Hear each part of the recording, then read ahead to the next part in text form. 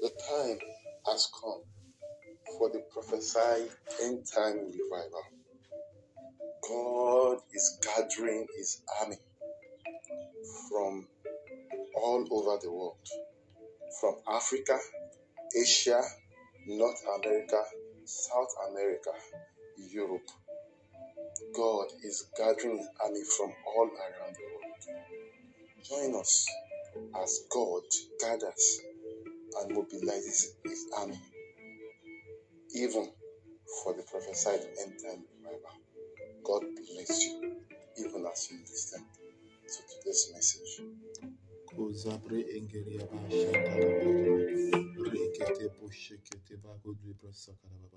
Lord, we bless you. Lord, bless you. We give you all the glory. We give you all the honor. We give you all the adoration. Thank you, Master Jesus. Thank you, Master Jesus. I welcome us all once again to another great time in the presence of the Almighty. I'm trusting that the Holy Spirit is going to be ministering to us powerfully, even tonight, in the name of Jesus. Tonight, we are going to be looking at the price for the anointing. The price for the anointing. Last week, the Spirit of the Lord led us to look at the anointing. We looked at what the anointing is, what exactly the anointing is, much more than the beauty of the power of the presence, the power of the anointing, the pushing people or the people falling under the anointing, people staying under the anointing, the word of knowledge, word of wisdom, healing, and the likes. What exactly is the anointing? What was the purpose? What is the purpose of the anointing? What does it stand for? And how does it work? How does it operate? Now today we want to go further into that. We want to understand what is the price for the anointing. What is the price for the anointing? What is the price for the anointing? That's we are going to be looking at the part 2 of the anointing. Last week we looked at the purpose of the anointing. Today we want to look at the price for the anointing. The price for the anointing. So we said the anointing, is God's audacity placed upon a man. If you listen to last week's message, and you understood what God was trying to say last week, you will come to understand that the anointing is the audacity of God that is placed upon a man so that the man can speak for God and cause men to listen. It is the audacity of God placed upon a man, the audacity of a man to speak for God and cause men to listen to him. See, it is not every man that will speak and men will listen. It is not every man, there are many people saying different things, but, especially when you come to Facebook or you come to WhatsApp statuses, you will see many people give advices. In fact, Facebook and WhatsApp statuses are giving people opportunity to become overnight preachers. And you see many people say many things. But why is it that when a preacher like Daddy Oyedepo or Daddy Adeboye says something, that thing becomes something canon everywhere, where everybody wants to listen to? Why is that it becomes something that every man is interested in? It is because there is an anointing of God that has caused that has been put upon them and has given them the audacity to speak and has given them the capacity to speak such that men will want to listen to them. So the anointing is anything that God puts upon you to cause you to have audacity to speak. Is anything that God places upon you that causes men to want to run to you, to hear you, whatever you want to say about a topic, or to come and hear you, whatever way you want to lead them or direct them. They want to hear your voice on a particular topic. They want to hear your voice on a particular message. They want to hear what you are trying to say.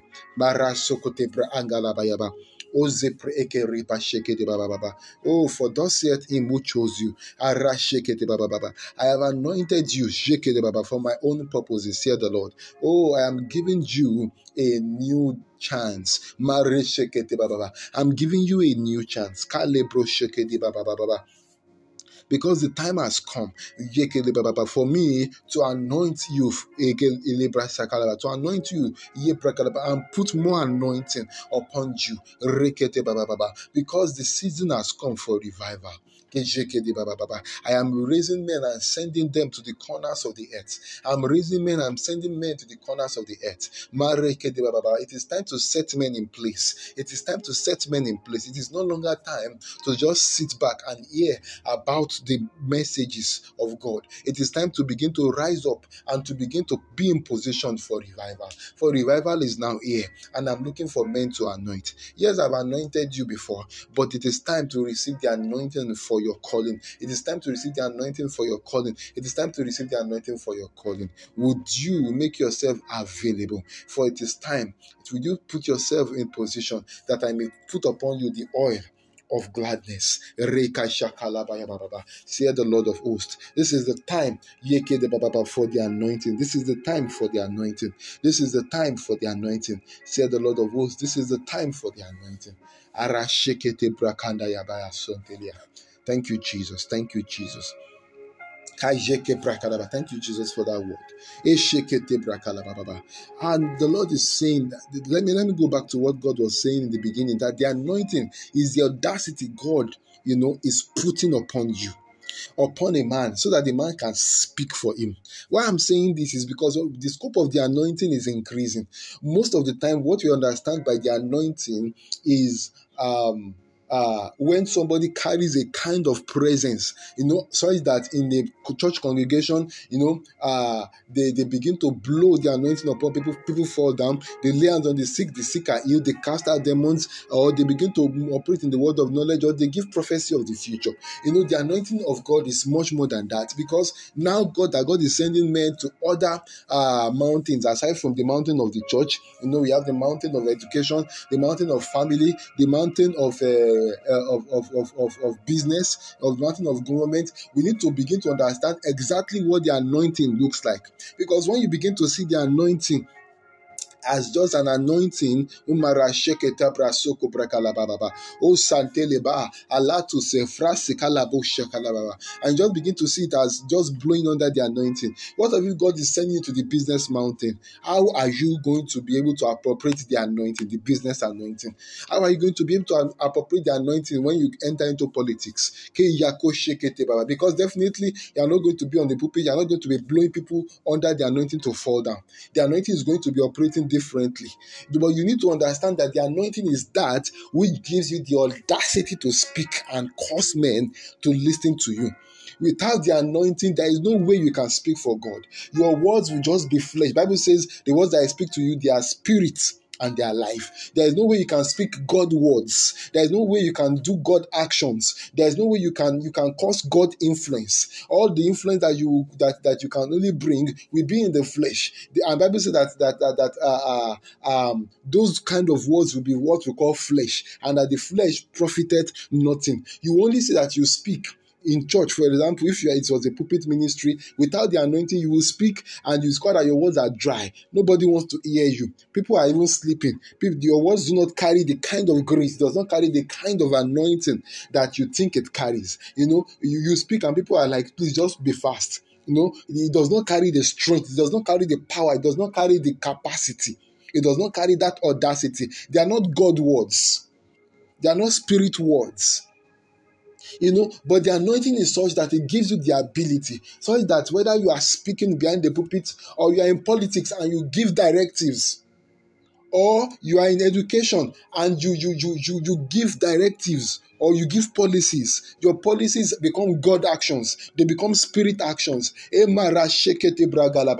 become actions directed from the realm of the spirit, in order to cause you to be able to prevail upon the mindset, upon how would I put it now, upon the capacity, upon the capacity, the thinking, yes, the thinking and the mindset, and because the way a man thinks your mindset determines what you believe. What you believe determines your actions. Your actions determine your behavior. Your behavior is what determines your how you begin to act in life. How you act, why you act the way you do. So everything begins from the belief. The Bible says, whatsoever a man thinketh. He said, as a man thinks, so is he. So everything begins from your mindset. Everything begins from how you think. What is your belief system? What do you believe about something? And so your belief system is governed by these 7 mountains, these 7 areas of society. Education has a long way in causing you to, in affecting the way you think, what you believe, where you are schooled, where you are schooled, your background. It affects your way of thinking. It affects your way of thinking. The mountain of art and entertainment, the social media, it affects your way of thinking. The music you listen to, it affects your way of thinking. If you listen to godly music, you think more of God. You want to follow more of God. You'll be much and more in the presence of God. You'll be able to hear God more clearly. Your spirit will be more in tune with the Spirit. You will be able to connect to the whispers of the Spirit at every second. You will know the impressions of the Spirit without even the Holy Spirit having to speak loudly to you. But if you're always listening to worldly songs, you would only be motivated by the things that motivate the singers of the song. If the singers are immoral, you'll be motivated by immorality. You will not see anything wrong in it. It's not like you are trying to be immoral, but the spirit of the song, you just find it, that you will not feel that there's anything wrong with it anymore, because it will just be natural. Why? The spirit of the song, has a way of peeping into your soul, and before you know it, you begin to feel like it is all right. Your actors, the people that you watch, celebrities generally, the success they have gives them authority. They put them on the mountain of art and entertainment, and so from there they command the way you think, they command the way you feel. It is what your actors say that you believe. It is the lifestyle they present to you that you copy.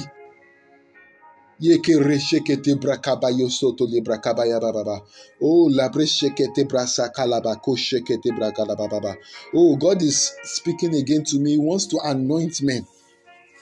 He wants to anoint men. He wants to anoint men. He wants to anoint men. In my vision, I'm seeing God placing men. Just like in the prophecy, I'm seeing God placing men in different places in this end time. And He wants to pour down His Spirit upon each and every one of us in different places, in different mountains. For so long, we have had men speaking on all these different mountains, affecting our belief system. The Bible says, as a man thinketh, so is he. It says, out of the heart are drawn the issues of life. From your heart is where you begin to determine how you begin to flow in other issues of life. And God is saying that He wants to remove these men from these 7 mountains. From these mountains, the mountain of business, He wants to remove the people that Satan has placed on those mountains. The people that are deciding how things should be. The people that when they speak, they carry influence and they command. And God is saying that He wants to give us that influence. Anointing is influence. He wants to give you that anointing. Not necessarily that you will sit on the pulpit and blowing upon men, but He wants to give you audacity.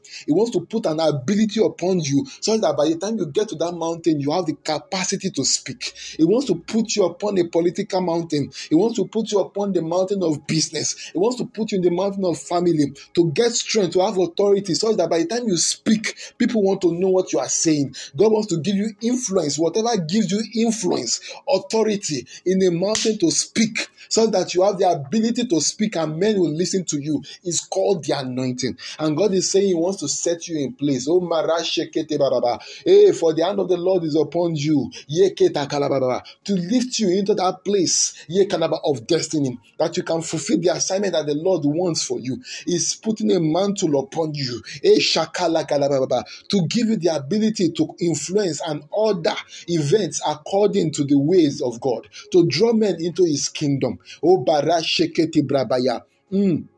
O baraba shekete brakaya, e santa laba shofera, e shafaru shafali, e barashoko parashete ligebaya, e malaba, e melebe, o rekete baya baya ba. Thank you, Jesus. Abaro shekete bra, e ingalabra sokorie baba baba, e shekete baba baba. I'm remembering the vision that God showed me about the future. As the Lord took me into the future, into the year 2056, and I saw in that future, I was taken to the future, and I saw how God placed men, as I'm seeing now in this other vision. I'm seeing how God has placed men on the 7 different mountains in different areas in society. And I saw as how God has placed this end time army everywhere. And I saw as this end time army carried influence with them, so that when they spoke or when they made actions, I saw thousands of souls coming into the kingdom per week. God gave them so much influence as they were able to draw souls into the kingdom. That's what God showed me was happening in the year 2056. And this is the year 2022. God is saying He wants us to be in position. As at that time I saw, the revival was already around 40% loading.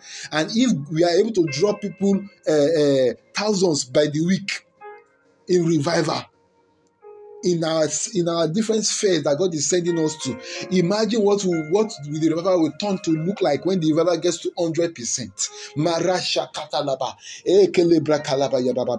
And God is saying now in 2022 that He wants to begin to place men in those areas, in those 7 mountains, or at the peak of the mountains. God wants to place us there. He wants to release that anointing. So the question that God is giving, is asking tonight, is that where have you placed yourself in a position where God can pour the anointing upon you? Have you put yourself in a position where God can release the audacity to speak, audacity to influence, audacity to cause men to listen to you? Men don't listen to men just by listening, by chance. It doesn't just happen. It doesn't just happen that you come to a place where men just listen to you just like that. No.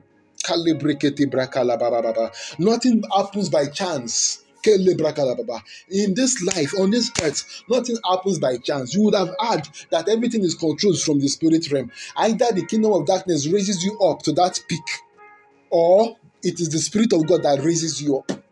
And if you are going to bring a revival, then you need to be able to connect to the Spirit of God to raise you up, to give you audacity, to be able to influence the earth for Him.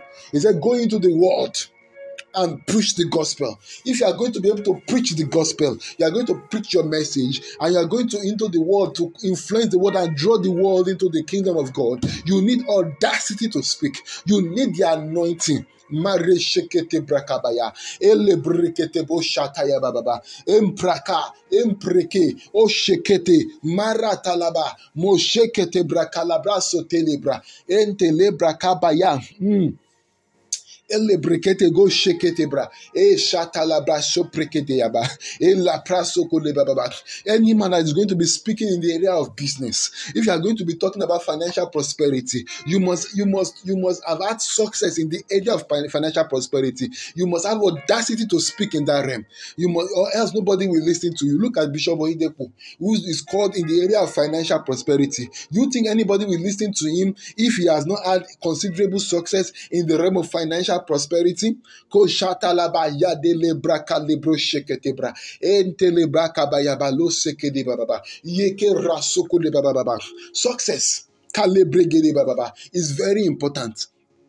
If you are going to be able to have audacity to speak in the mountain that God is going to cause you to speak, because from that mountain that God is going to cause you to speak from, you need to develop audacity, and audacity comes from success in that mountain. Success can come in different dimensions, so it can come in different ways. But that success that you will have will be especially in the area of the assignment that God is calling you to, in the area that God is calling you to speak from.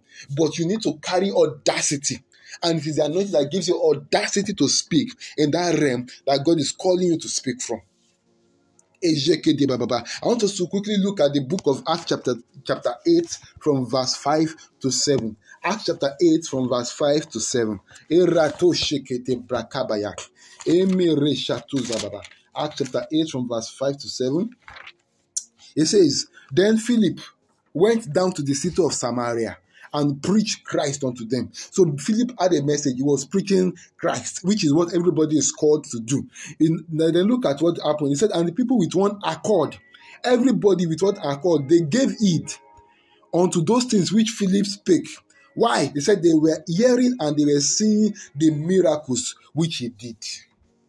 He said, for unclean spirits crying with loud voice came out of many that were possessed with them, and many taken with palsies, and that were lame were healed. Look at verse 6. He said, and the people with one accord gave it. So he was preaching Christ, but his words were spirit words. Why? Because he had the audacity. He had the audacity to speak. And you can see the audacity came from what? He said the people gave heed. They listened to him because of what? Because they had and they saw the miracles which he did. There was something to hear. There was something to see. So until there is something to hear, until there is something to see, until there is evidence following you, nobody wants to listen to you. Before you can have audacity to speak, there must be something that the anointing must put in your life. There's an audacity that God must place upon your life. Or else you will be wasting your time. Or else you will not be able to preach. Or else there is nothing you will be able to do. Rekete galabro shekete bra calabra so prekete bra calabada shekete bra calaba yokoto de bra je bra calabra shekete ba o sokle baba. Or else nobody will listen to you. But the anointing gives you the audacity. The audacity.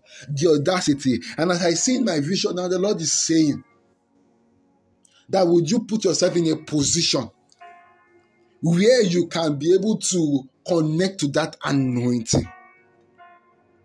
Where you'll be able to connect to that anointing, because you see there is a catch. There is a price for this anointing. This anointing does not just come like that. Because you know, this anointing that doesn't just come like that. There is a price for the anointing of God. There is a price for the glory of God. And God is saying, would you place yourself in that position? Would you be positioned? Because the only way to place yourself in that position is to connect to God. Is to connect to the price, to pay the price, so that God will be able to pour down the anointing of the Spirit upon you. And you'll be able to fulfill the assignment of God for your generation. How will you be able to fulfill this assignment? Unless you connect to the price. Unless you connect to the price. Unless you connect to the price.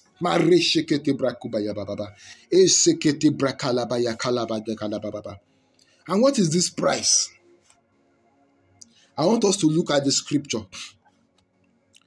I want to look at the book of Psalm chapter 89. Psalms 89 verse 20. Psalms 89 verse 20.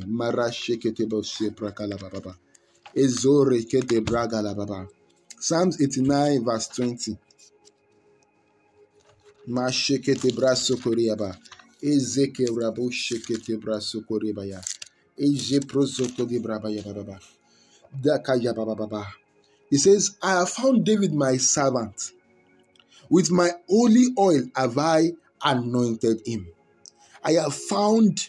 So David was found. There is something that God is looking for before God anoints a man. He said, I have found David my servant. There is a price a man must pay. God finds a man. God seeks for the man. Is it that is God looking for David? No. God can see everyone. He is omniscient. He is omnipresent. He knows where everybody is. He knows he is present. He can see. But when God is now saying, I have found my David my servant, as if you are looking for him. No. It is because there is something special that God is looking for. And because David paid the price, what did God say? He said, I have found David my servant. I have found David my servant. He said, with my holy oil have I anointed him. So God has to find you before he can place an anointing upon you. If he does not find you, the anointing cannot come upon your head. If he does not find you, the anointing cannot come up, because there is a price to pay for the anointing. There is a position a man must place himself if the anointing of God is going to touch his head. if he's going to be useful in this generation, if he's going to be fruitful in this generation, if God is going to be able to pour the oil of God upon his life and is going to be useful by God to be able to wreak havoc in the kingdom of darkness and bring revival to his generation. O Santa Laba, Uma, Arash Keteba, Jekete Brakuva Setelia, Eragalaba. Let's open to the book of Psalms chapter 78. 78 from verse 70 to verse 72. I want to show you something. He said he chose David. You see again, he said he chose David. So when you read in Psalm 89, he said he found David. Yeah, he's saying it again. He said he chose David. Why did God choose him? He said he chose David, also a servant, and took him from where? The sheepfold. From following the ewes, great with young, he brought him to feed Jacob, his people, and Israel, his inheritance. Why? He said, so David fed them according to the integrity of his heart and guided them by the skillfulness of his hands.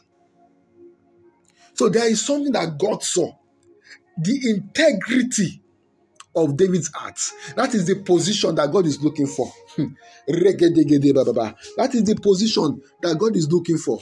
Without this position, God cannot pour the anointing upon you. Without this position, God cannot release his anointing upon a man. Without this position, God cannot commit his power, his grace upon you. Let us look at the book of Psalms chapter 24. Psalm chapter 24 from verse 1. I'll read to from verse 1 to verse 6. He said, the earth is the Lord's and the fullness thereof, the world. Okay, let me start from verse 3 instead. He said, who shall ascend? Who shall ascend into the hill of the Lord? Who shall God put on that mountain? The hill here talks about the mountain of God. We are talking about the 7 mountains. Who will God place on his mountain? He said, or who shall stand in his holy place, as if to represent him? Verse 4, he said, he that hath clean hands. There is a condition. He said, David fed them according to the integrity of his hands. He said, he that hath clean hands and a pure heart. He said, who hath not lifted up his soul unto vanity. Who has not lifted up his soul unto vanity, nor sworn deceitfully. He said, he shall receive the blessing from the Lord and the righteousness from the God of his salvation. He said, this is the generation of them that seek him, that seek thy face, O Jacob. He that hath a clean hands and a pure heart. He said, David led them according to the integrity of his heart. Let us quickly look at the book again of Hebrews chapter 1, verse 2. Hebrews chapter 1, verse 2. No, verse 2 or verse 22. Verse 9, sorry. Hebrews chapter 1, verse 9. He said, thou hast loved righteousness. Thou hast loved righteousness and hated iniquity. Thou hast loved righteousness and hated iniquity. Therefore, God, there is a therefore there. He said, because you have loved righteousness and you hate iniquity, you hate sin. He said, therefore, God, even thy God, hath anointed thee with the oil of gladness above thy fellows. Above thy fellows. So, this oil of gladness cannot come upon a man who God has not certified, who God cannot justify, who God cannot see the righteousness in him.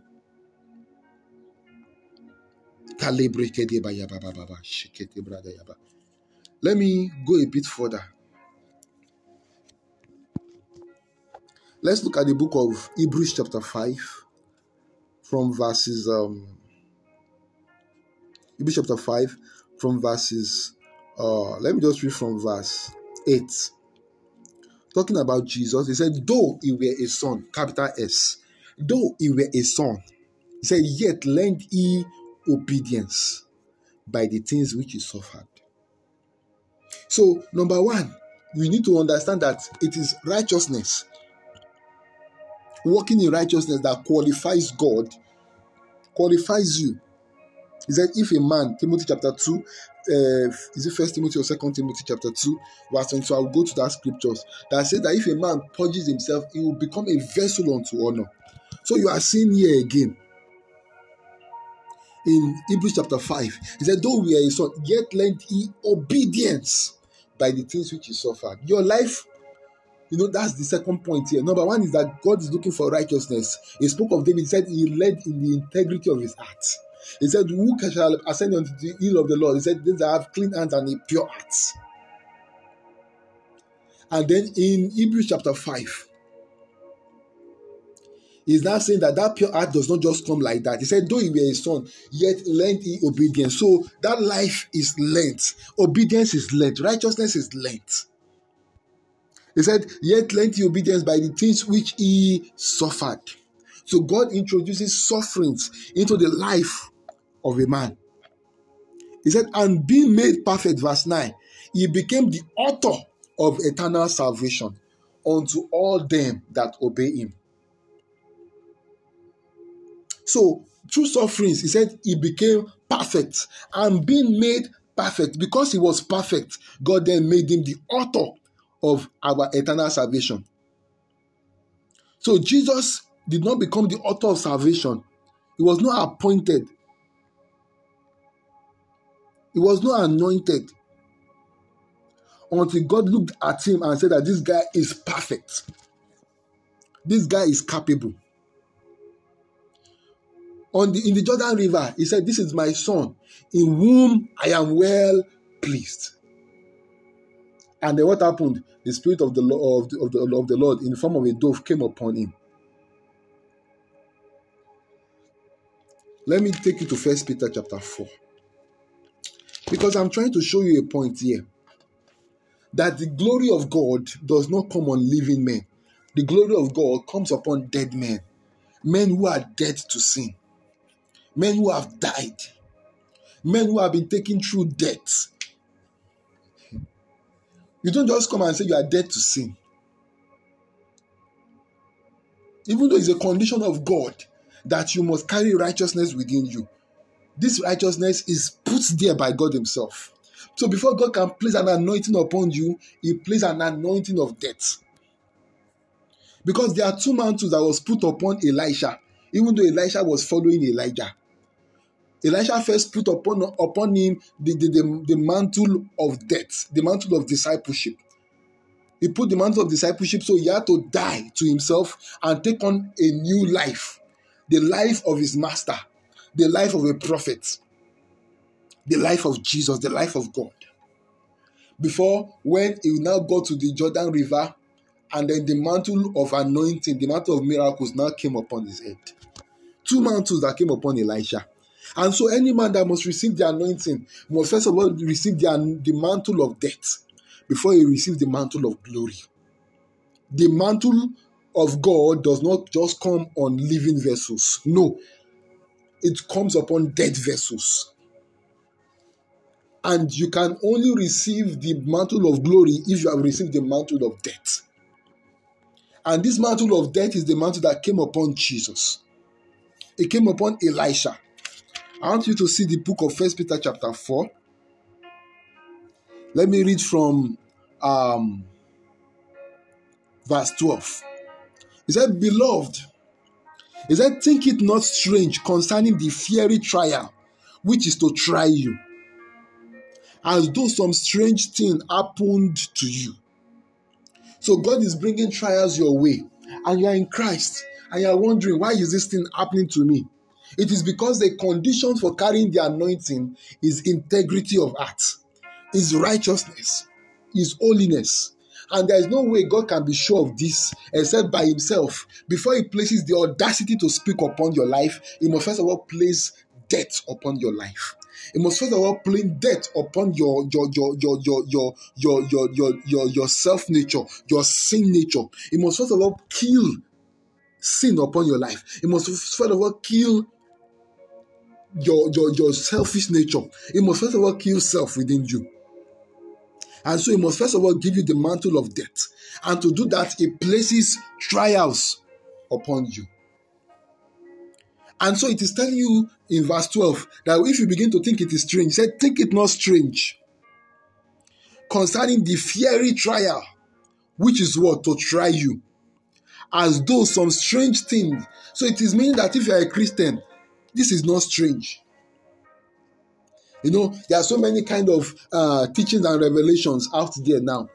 And while most of the time some of these teachings may not be wrong, you need not to downplay the reality of what the scripture is saying. The scripture is saying in this place now that even though most of these teachings are true, it is also true that when you experience trials, it does not mean that you are an unbeliever. When you experience trials in this place, he said, look at verse 12, he said, beloved, think it not strange concerning the fiery trial which is to try you, as though some strange thing happened unto you. It is not a strange thing. He said in the scriptures that if you are a Christian, you should expect persecution. You should expect persecution. Look at verse 13. He said, but rejoice when these trials come upon you. He said, inasmuch as ye are partakers of Christ's sufferings, that when his glory shall be revealed, ye may be glad also with exceeding joy. So there are two mantles here. There is the mantle of sufferings, the mantle of death. And then the second one, he said that when his glory shall be revealed, that's the mantle of the glory, the mantle of the anointing, when God is going to reveal it upon you. He said, ye may be glad also with exceeding joy. Verse 14, he said, if ye be reproached for the name of Christ, happy are ye. You should be happy. Why should you be happy? He said, then the spirit of glory, the anointing of glory and of God rested upon you. I'm not the one that wrote this. This is 1 Peter chapter 4, verse 12 to 14. He said, for the spirit of glory, he's talking of suffering. The next thing he's saying, the spirit of glory and of God rested upon you. Do you see that? So, if you are expecting the anointing, there is a connection. There are two mantles. The mantle of death to put you in position. So that when you have paid the price, then the mantle of the anointing will be released upon you. This is the only way to carry the anointing of God. You see, Jesus, even Jesus was pushed into the wilderness. He was pushed into the wilderness. The Bible said that he was driven into the wilderness by the Spirit of God. Let me look at the book of Luke chapter 4 so that I'll be able to read this particular scripture for us. Luke chapter 4.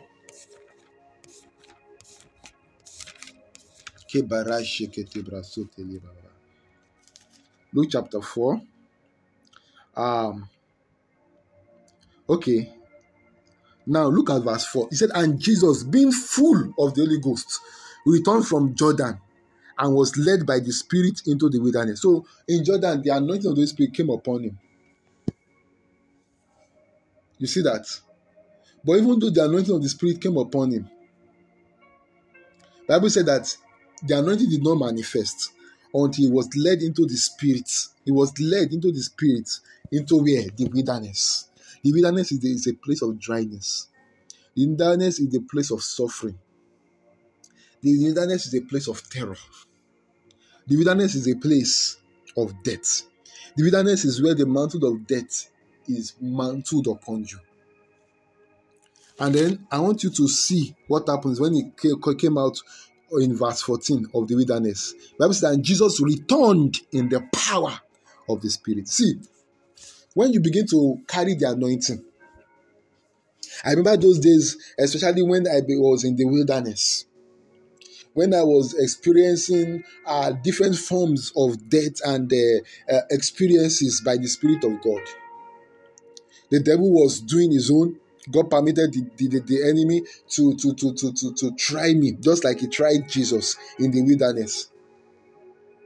Then I will feel the power of God. I will feel the anointing of the Spirit. It was so strong.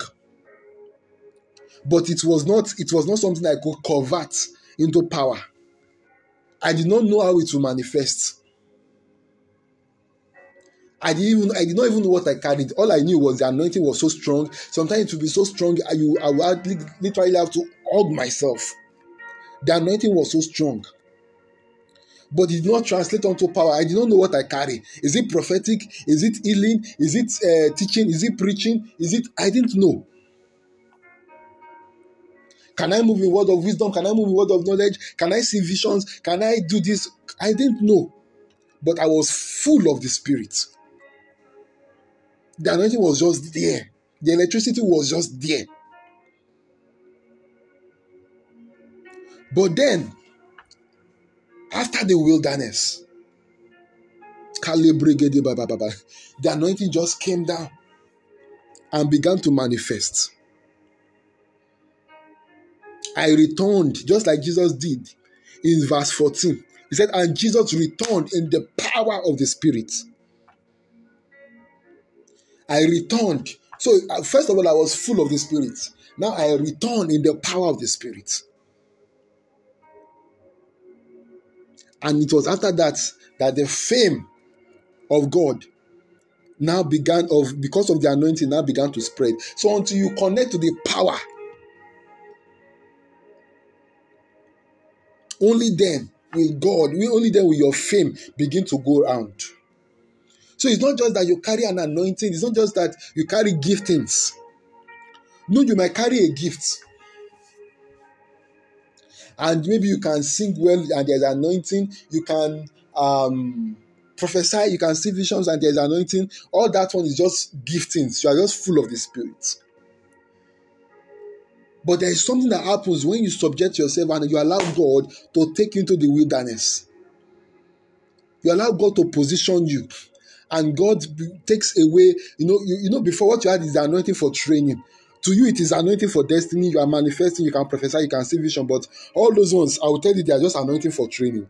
Anybody that started with God from scratch, from young, especially as a youth, you will experience sometimes the anointing of God manifesting in those. Those are just anointings for training. They are not the actual anointing God wants to. They are not the anointing for destiny. But when you go through the wilderness, then God releases this anointing upon you. And this anointing will skyrocket you into fame or into the destiny that God has called you to become. It is this anointing that now takes you. So it is until you are true with the wilderness. So if possibly, even for now, maybe you carry an anointing and you are like, you didn't have to go through the wilderness. You didn't have to go through. Ask any man of God. I've done my due diligence. I've researched, even abroad. This is the message you find abroad. I've gone to Asia. This is what is being preached. I've gone to America. This is what is being preached. Every man of God knows that there is a period where God will take you into the wilderness, where God will build you, where God will kill you, where God will mantle you with death. According to the book of 2 Corinthians chapter 4, that as death is working inside of you, the life of God, the righteousness of God is being worked out. And when God can now see this righteousness, then He will mantle you with the mantle of the anointing, the mantle of glory. It was after then, verse 14, Jesus returned in the power of the Spirit from the wilderness. Then when you now go down to verse 18, you see that Jesus is now able to say clearly, without fear. He's now able to say in verse 18 that the Spirit of the Lord is upon me. When did the Spirit of the Lord come upon him? It was before the wilderness. The Bible says in verse 1 there, Luke chapter 4 verse 1, it said it was full of the Holy Spirit. But that Spirit did not become power until he went into the wilderness. And when he came back from the wilderness, He said he returned in the power of the Spirit. Only then will Jesus now say in verse 18 that the Spirit of the Lord is upon me because he had anointed me to preach the gospel. Why is the Spirit of the Lord upon him? Because he had anointed me to preach the gospel. Like I said, the anointing of God is the audacity to preach the gospel. Is the audacity to speak for God. Is the audacity to cause men to listen to you when you speak. Look at what happened in verse 20. After that anointing came upon him, what happened? He said, and he closed the book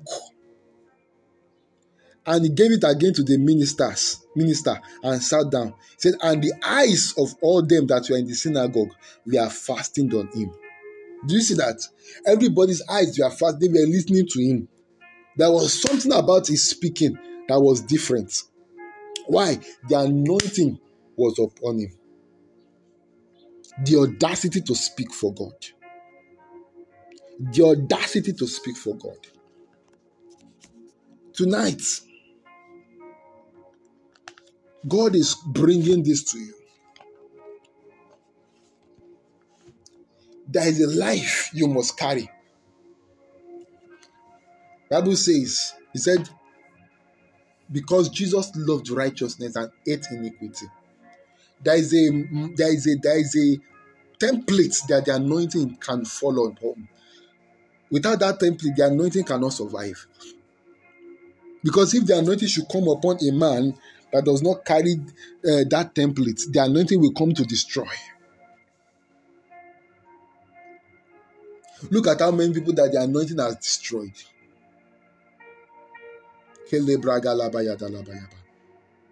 Look at Saul in the scripture, for example.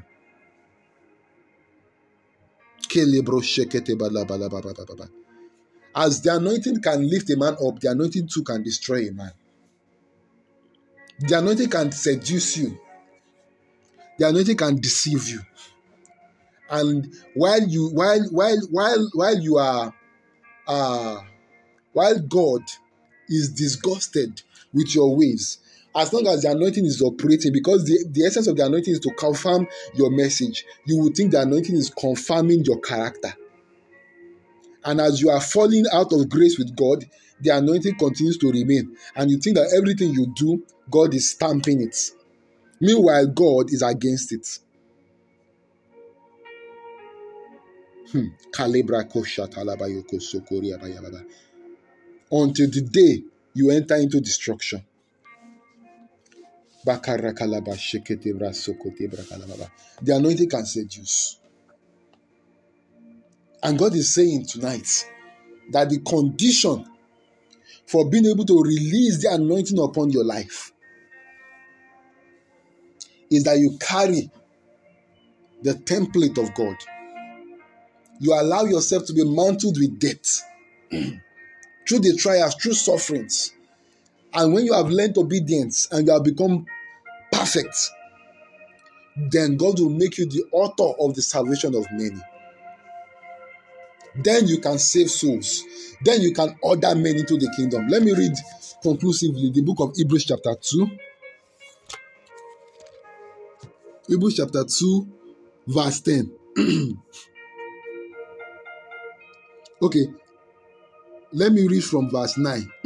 He said, but we see Jesus, who was made a little lower than the angels, for the suffering of death. He was mantled with death. He said he was crowned with glory and honor. You see that look at how the dynamic between death and glory. Death and glory. He said that he, by the grace of God, should taste death for every man. So for everyone that God is going to be using you to bring into the kingdom of God, you must taste death for them. Look at verse 10. He says, for it became him, for whom are all things, and by whom are all things. For it became him, for whom are all things, and by whom are all things, talking about Jesus, in bringing many sons unto glory. In bringing many sons unto glory, to make the captain of their salvation perfect through sufferings. So if you want to bring sons unto glory, you want to bring a revival and draw men to the kingdom of God, God is saying that He has to make you, who is the captain of their salvation, perfect through sufferings. And what kind of suffering? The suffering of death. God must bring you through a process of death, through trials, through sufferings, to make you perfect, to make you established, to remove rubbish, all the rubbishes that can affect you, that can affect the future He wants to give you. All the rubbish that will not make your ministry or your calling or your destiny last. All the rubbish that will not allow God to be able to trust you. Ask yourself right now at this particular point, can God trust you? The way your life is going, I know you are righteous by faith, but that is by faith. The question God is now asking is this: can He trust you? Can He trust you? Can He trust you? I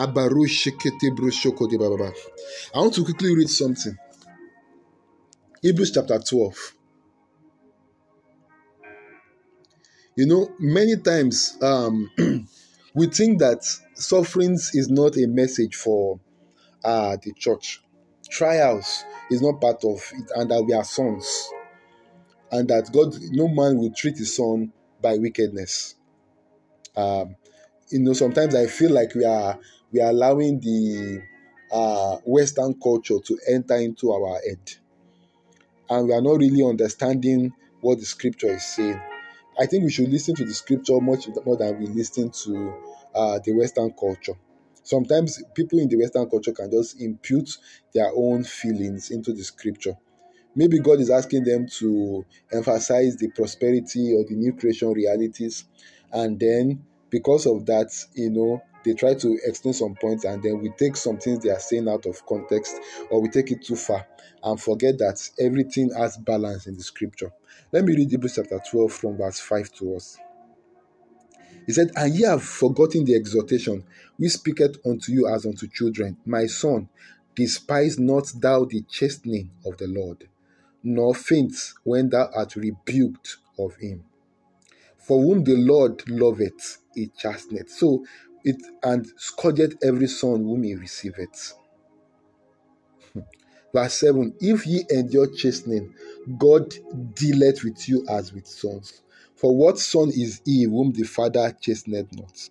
So you see all the culture that is telling you that don't beat your child. He said, spare the rod, that's what the scriptures say, and spoil the child. He said it is in the heart of the child that madness, can be found. He said it takes the rod of correction to chase out that madness. It's in your Bible, it's in the scripture. It's in the scripture. So the scripture encourages discipline. The scripture encourages discipline.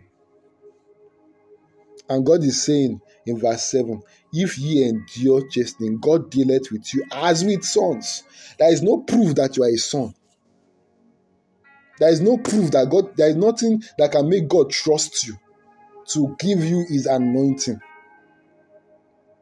He said Jesus had to learn obedience. Though he were a son, he learned obedience by the things which he suffered. And because he was perfect, because the sufferings made him perfect, God could trust him. He became the author of eternal salvation. He said, for what son is he whom the Father chasteneth not? But if ye be without chastisement, whereof all are partakers, he said, then are ye bastards and not sons. You see that? If ye be without chastisement, whereof every other person that calls themselves sons are partakers, then that means you are a bastard and not a son. A bastard means that you are not truly a son. You are from elsewhere, maybe from out of wedlock. You are not from God, maybe from somewhere else. Verse 9, furthermore, we have had fathers of our flesh which corrected us. You see that? And we gave them reverence. We honored them despite it. He said, shall we not much rather be in subjection unto the Father of spirits and live? Look at verse 10. He said, for they verily for a few days chastened us after their own pleasure, but he for our own profit, that we might become what? Partakers of his holiness. I submit to you today that you cannot carry the holiness of God without sufferings.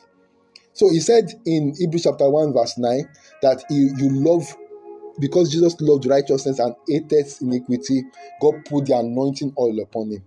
And he's now telling us that the only way, in verse 10, Hebrews 12 verse 10, that the only way to carry his holiness, the only way to carry his holiness is what? To receive the chastening of the Lord. He said, for they verily for a few they chastened us after their own pleasure, but he for our profit, that we might be partakers of his holiness. Do you see that? So the only way a man can carry holiness is through sufferings. Without sufferings, you cannot carry the holiness of God. Without sufferings, you cannot be partakers of God's holiness.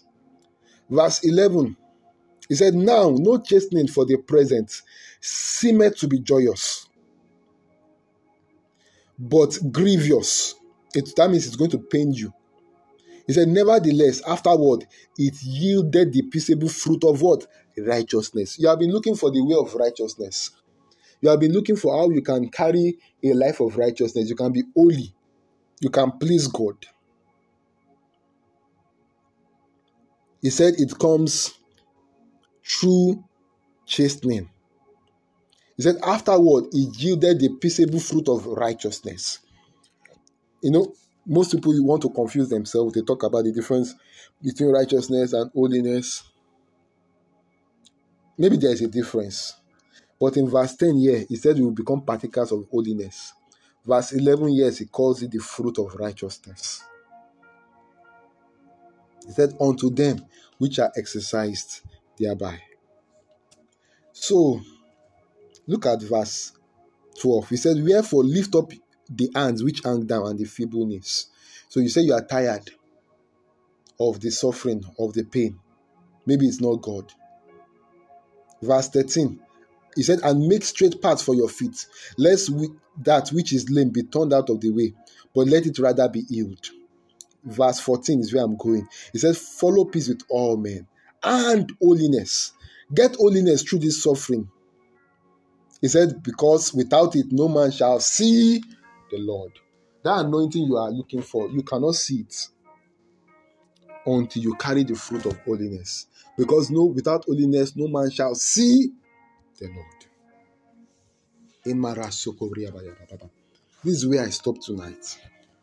The price for the anointing. The price for the anointing. I hope the Lord has been able to open your eyes tonight. I hope the Lord has been able to open your eyes tonight. And you have been able to understand the mind of God.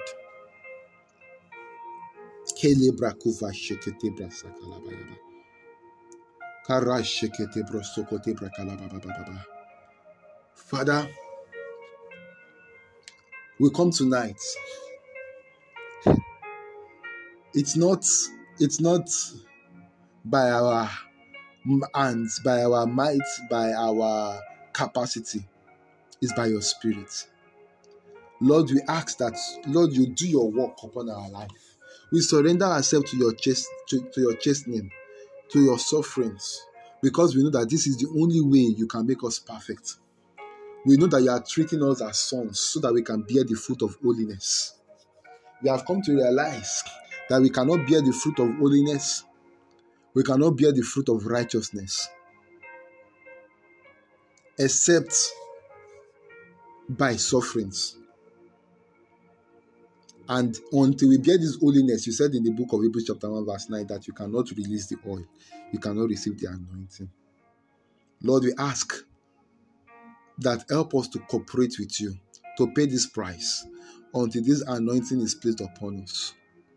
And your prophecy in the beginning Help us so that we'll be able to connect with you, put ourselves in that place where we can be in position through the sufferings, through death. And when our life carries this template of holiness and righteousness, the anointing will now be upon us. Thank you, mighty Father. In Jesus' name we pray. Thank you, everyone, once again for joining us tonight. I believe our lives have been touched tonight by the message. Forever and ever, we will last in God's agenda and in His kingdom in the name of Jesus. Good night, everyone. God bless us all. In Jesus' name we pray. Amen.